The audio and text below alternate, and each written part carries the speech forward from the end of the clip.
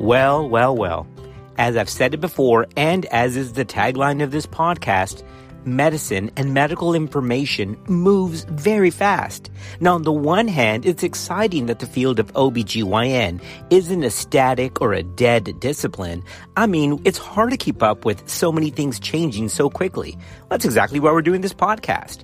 Well, nowhere else in the field of obstetrics is that more true than in the world of hypertension. Because in this podcast, we're going to summarize two recently released and published, I'm talking about on May 3rd, 2022, and we're taping this on May the 4th, 2022. By the way, happy early Cinco de Mayo. We're going to address Bump 1 and Bump 2. And should we be telling patients to monitor their blood pressure at home? I mean, that obviously is a good idea, right? I mean, that's going to keep patients out of harm's way. Well, does it? Let's get into Bump 1 and Bump 2 just released in May 2022 right now.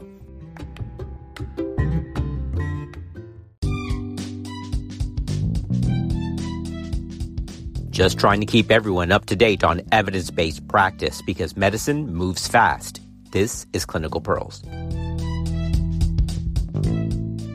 Before we get into this whole issue of Bump 1 and Bump 2 that just came out at the start of May 2022, let's put these studies into perspective, okay? Because really, back since 2016 up to now, there's been some pivotal information that's kind of changing the way that we address and talk about hypertension in pregnancy, whether that's chronic hypertension, gestational, or preeclampsia.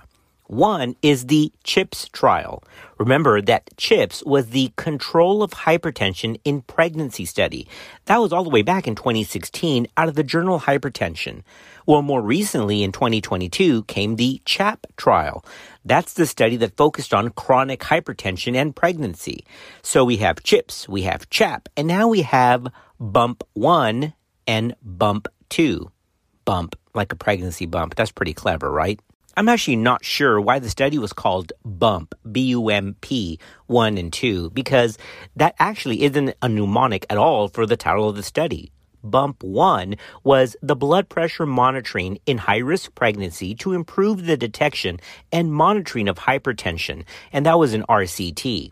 Bump 2 was a separate RCT published at the same time, just yesterday on May the 3rd, 2022. But Bump 2 was the effect of self-monitoring of blood pressure on blood pressure control in pregnant individuals with chronic or gestational hypertension. So let's be very clear, Bump doesn't really stand for anything. I don't know, just easier to say Bump 1 and Bump 2, I guess.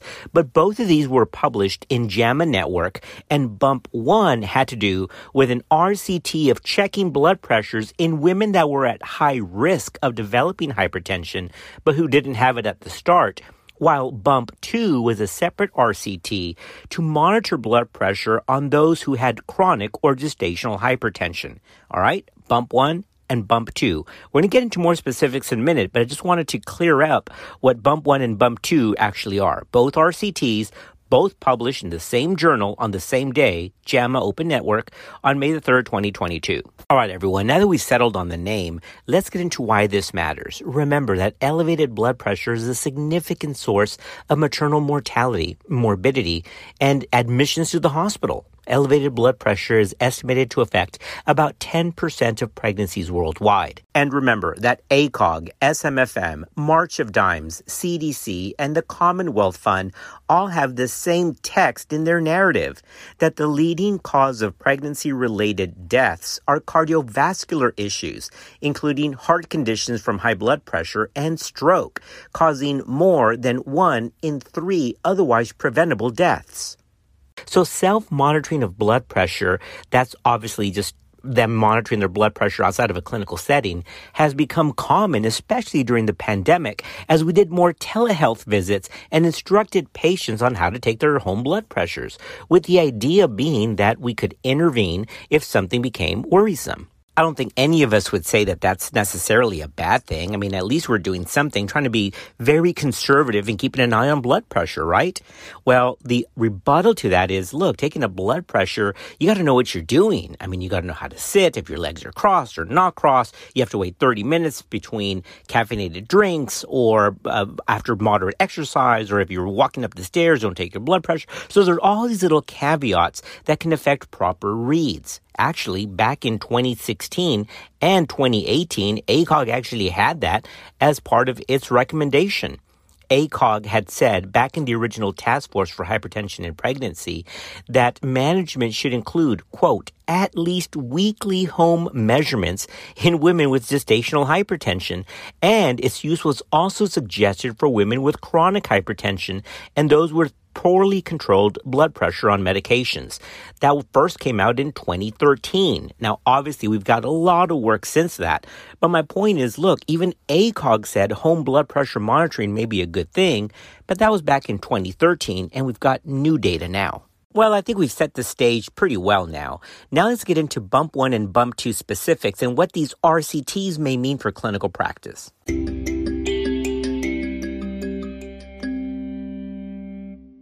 Mom deserves the best, and there's no better place to shop for Mother's Day than Whole Foods Market. They're your destination for unbeatable savings, from premium gifts to show-stopping flowers and irresistible desserts. Start by saving 33% with Prime on all body care and candles. Then get a 15-stem bunch of tulips for just $9.99 each with Prime. Round out Mom's menu with festive rosé, irresistible berry chantilly cake, and more special treats. Come celebrate Mother's Day at Whole Foods Market.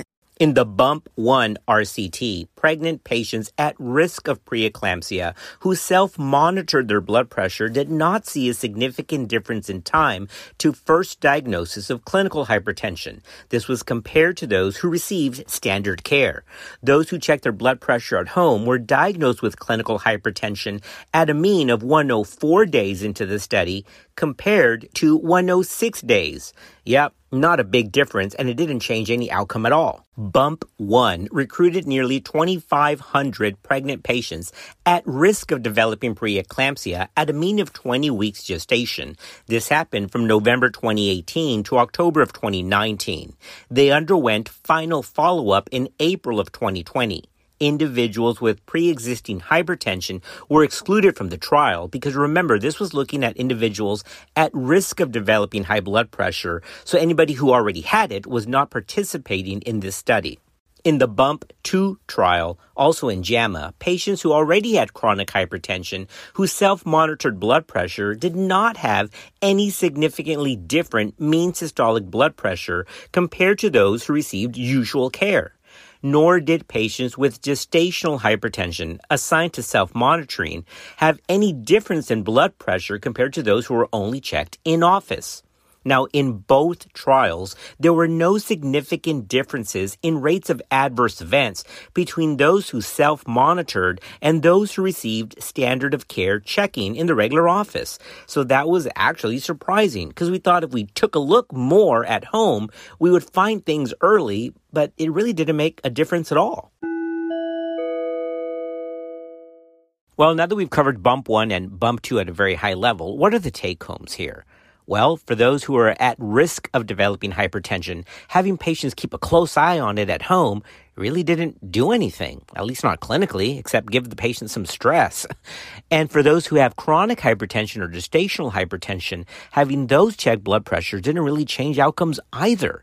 Now, we do have to put the big caveat here is that this is not saying, of course, that home monitoring of blood pressure as part of telemedicine is not valid. That's a different issue because in some parts of rural care, telemedicine is still providing a good surrogate for in-person contacts. I mean, there's places even in our state, in Texas, there's just no physicians around.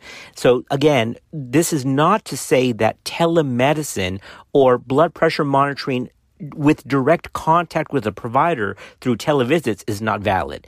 It's just saying that for blood pressure control, keeping a closer watch by them checking it at home may not be what we once thought it to be. All right. So again, probably not valid for blood pressure observation to look for problems, but probably still valid as part of a telemedicine protocol. You see what I mean? They're kind of similar, yet different. Here's what most of the clinical commentaries for bump 1 and bump 2, again, just within the last 24 hours, are basically agreeing upon.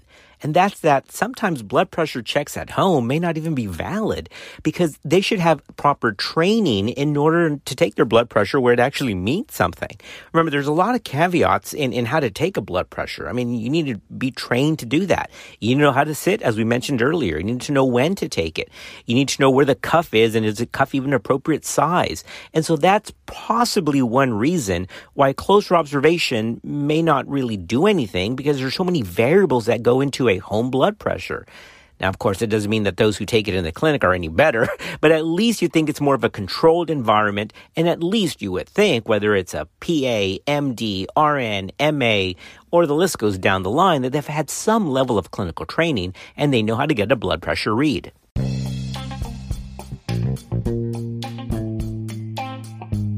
All right, podcast family, we've just summarized 2 recent Level 1 evidence studies, 2 RCTs, Bump 1 and Bump 2, just released within the last 24 hours in JAMA. We're here to keep everyone evidence-based and up-to-date on the changing world of OBGYN. As always, we're thankful for you, and thanks for being part of our podcast family. We'll see you next time on Clinical Pearls.